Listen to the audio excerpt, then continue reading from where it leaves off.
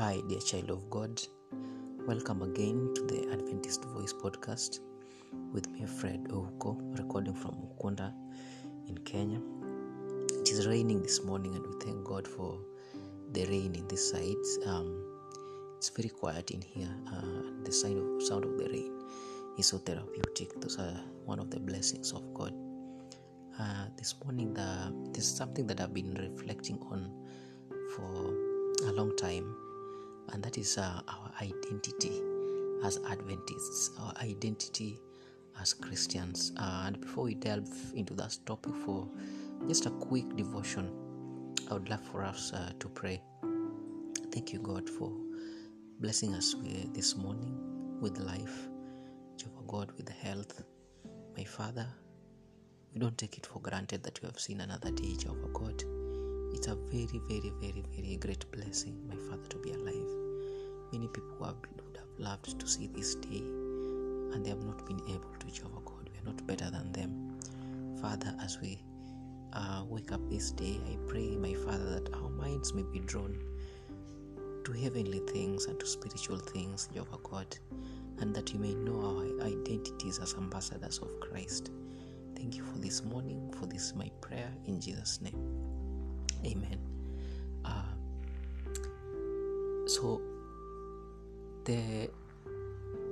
Everybody is familiar with the story of the prodigal son. This is a young man who left home, and before he left home, he requested his father, according to the tradition of the Jews, to give him a share of his inheritance. And after he was given his share of inheritance, he left for the far off lands. And the Bible records that in those areas that he went to, he lived in profligate living. He was reckless with his wealth. He formed fake friends. He made fake friends, and they squandered his wealth. And one day, when after his wealth had gone and flew away from him because of his foolishness, he was so hungry that he sought work from a farmer, and the farmer gave him work to work among the pigs, to tend the pigs.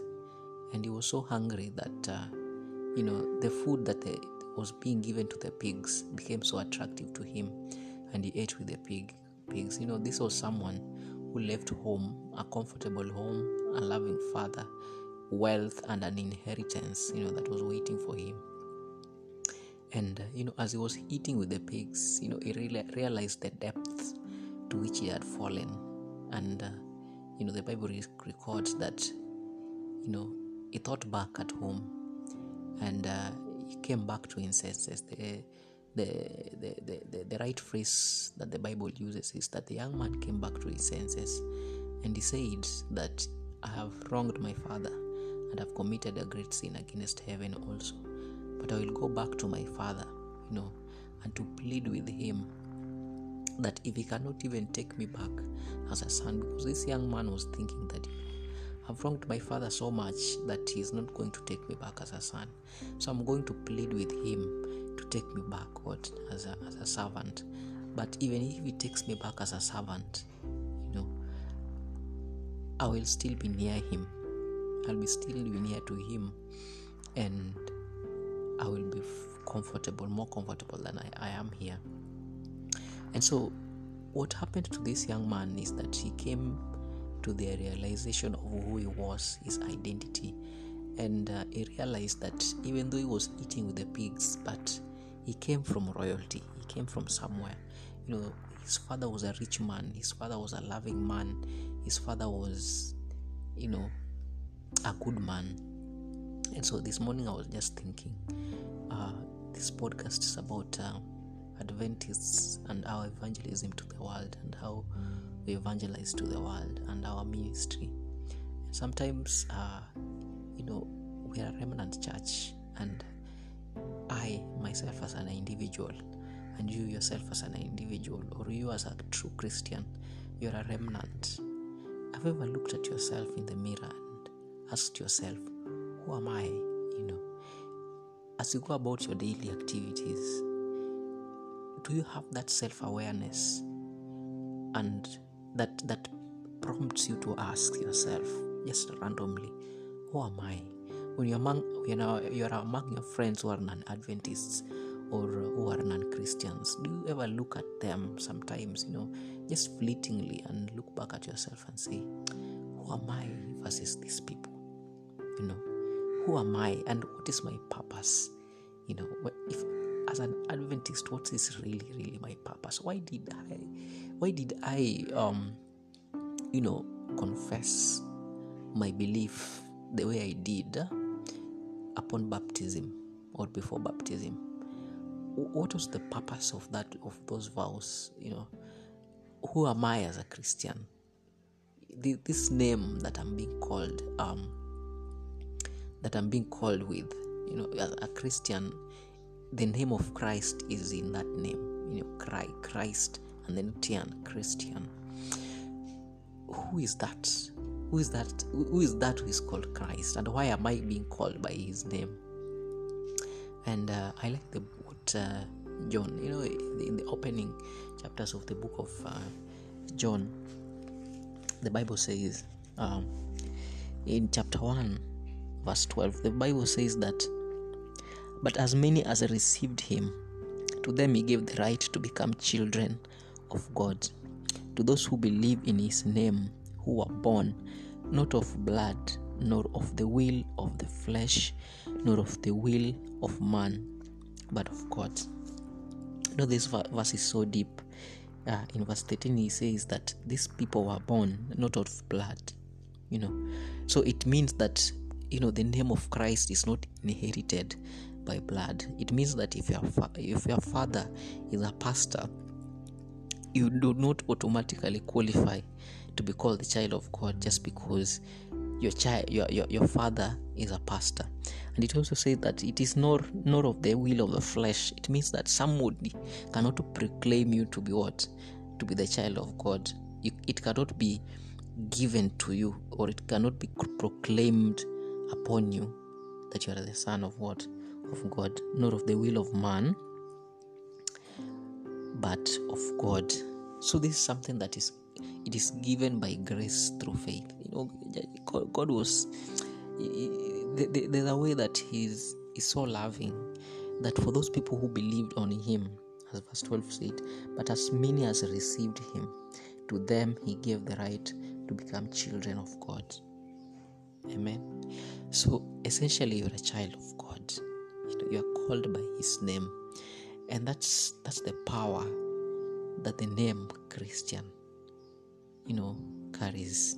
But have you ever just sat down quietly and thought about, why am I being called a Christian? But specifically, why am I an Adventist? Sometimes I'm walking along the road, or when I'm up somewhere, and I look at the melee of people, milling around, people coming and going, and I ask myself, among these people, maybe 1,000 that I'm seeing, how many of them are Adventists? And can I spot an Adventist just by the way he walks, or just by the way he's interacting with people? Sometimes we claim to be Adventists, but we are so deeply entrenched into the world that there's no difference between us and the world.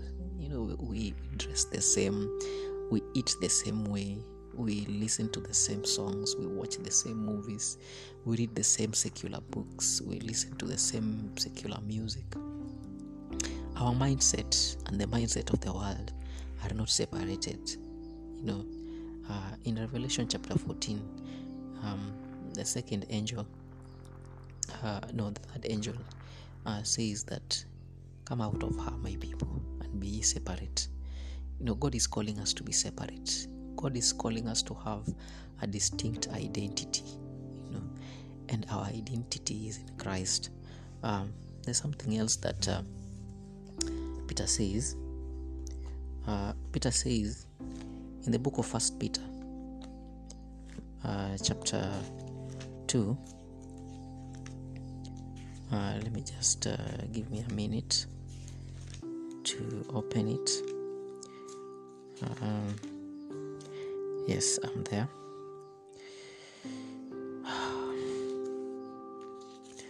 In the book of First Peter chapter 2, Peter is talking about the chosen stone and his chosen people. And if I start with verse 9, verse 9 is a common verse that people know. And it says, "But you are a chosen generation, a royal priesthood, a holy nation, his own special people, that you may proclaim the praises of him who called you out of darkness into his marvelous light, who once were not a people, but are now the people of God, who had not obtained mercy, but now have obtained mercy. Beloved, I beg you as sojourners and pilgrims to abstain from fleshly lusts which war against the soul, having your conduct honorable among the Gentiles, that when they speak against you as evildoers, they may by your good works which they observe, glorify God in the day of visitation." Amen. So this was Peter speaking to the pilgrims. In those days, because of the persecution, the Christians were scattered in foreign lands. And so this was Peter writing to the Christians of the first century who have been scattered by persecution. And he's writing them letters, and he's exhorting these people again, and pleading with them that do not forget your identity, even as you live among the Gentiles, even as you live among the world. Do not forget who you are. Do not forget who you are and by what name you are being called. And the same can be spoken about us today. We live in the world, and when Jesus is praying for his disciples in John chapter 17, he's saying that I do not pray, my Father, I do not pray that you may take them out of the world. Christ was not praying that we may be taken out of the world, or we may be separated in a territory somewhere, and a wall erected between us and the world. No, he was saying that I pray for them while they're within the world, that they may be a light.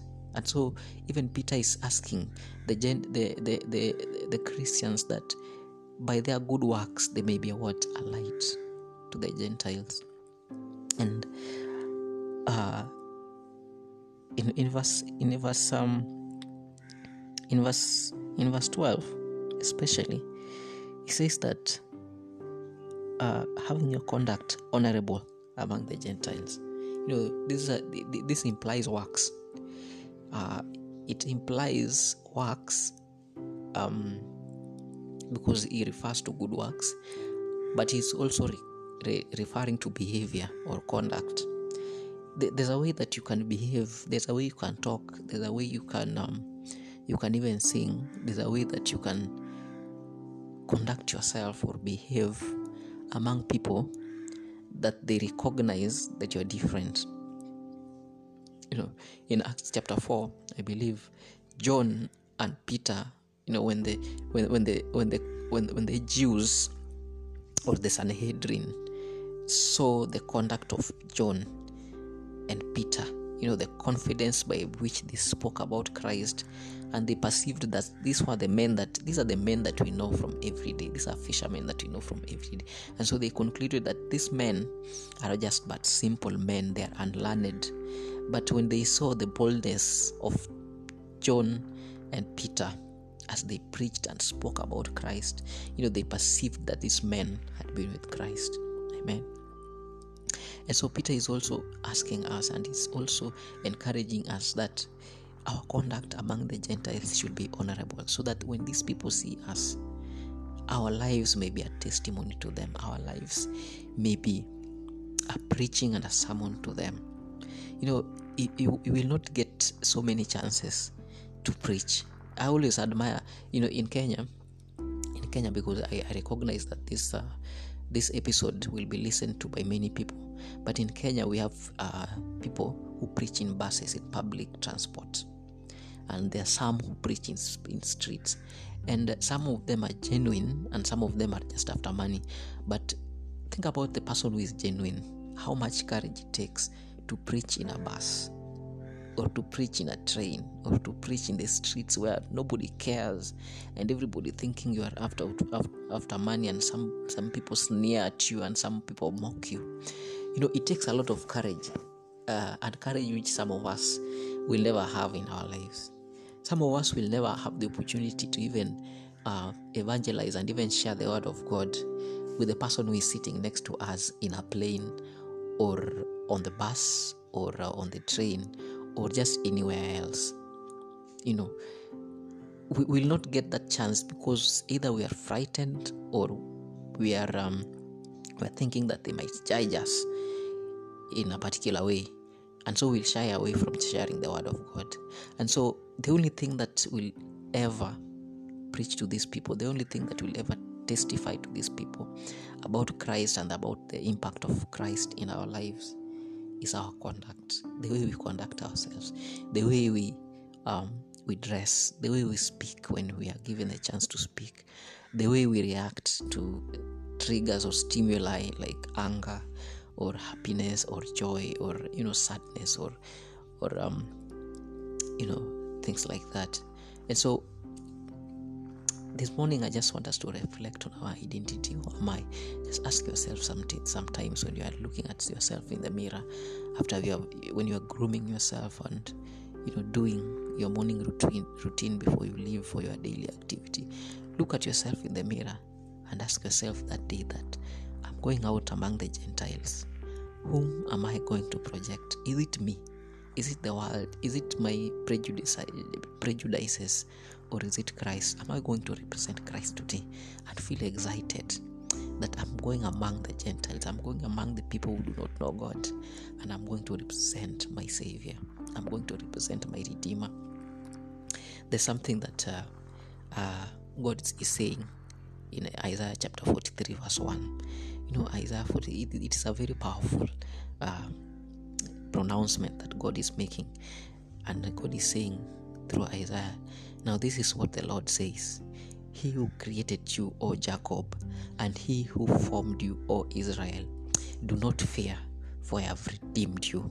I have called you by your name. You are mine. That's such a powerful pronouncement, that God is calling you. You are mine. Fred, you are mine. Stacy, you are mine. I have redeemed you. Ida, you are mine. Caroline, you are mine. John, you are mine. Daniel, you are mine. Joseph, you are mine. Insert your name there and say, yeah, I've called you by your name, and your name is this person, and I've claimed you. And may that be a blessing and an encouragement to you, that you are not just anybody. You are called by the name of Christ. And if you are an Adventist, the claim upon you and the responsibility that you have is even greater, because the same Peter says that judgment must begin from the house of God. And I pray that that identity of Christ may be forthright in your mind, may be forefront in your mind today. And you may go out there knowing that I'm not just everybody. The world is so evil, guys.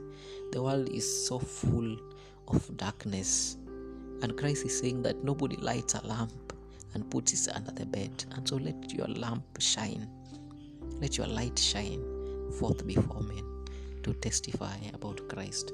And that's my prayer for you today. Let's pray. Thank you, God, for reminding us about who we are. Thank you, Jehovah God, for stating to us that you are the light of the world. We are the light among men, Jehovah God. You are the light of the world, Jehovah God. And I pray that today you may reflect your light on us, so that you may reflect it upon the world and upon men, so that you may be seen and not us. Thank you, Jehovah God, for calling us by our name and for redeeming us and for claiming us. For this is my prayer in Jesus' name. Amen. I encourage you to go out and be an ambassador of Christ. Represent Christ well, because we are representing the creator and the designer of the universe. God is great and God is marvelous. May your day be blessed. Amen. Thank you.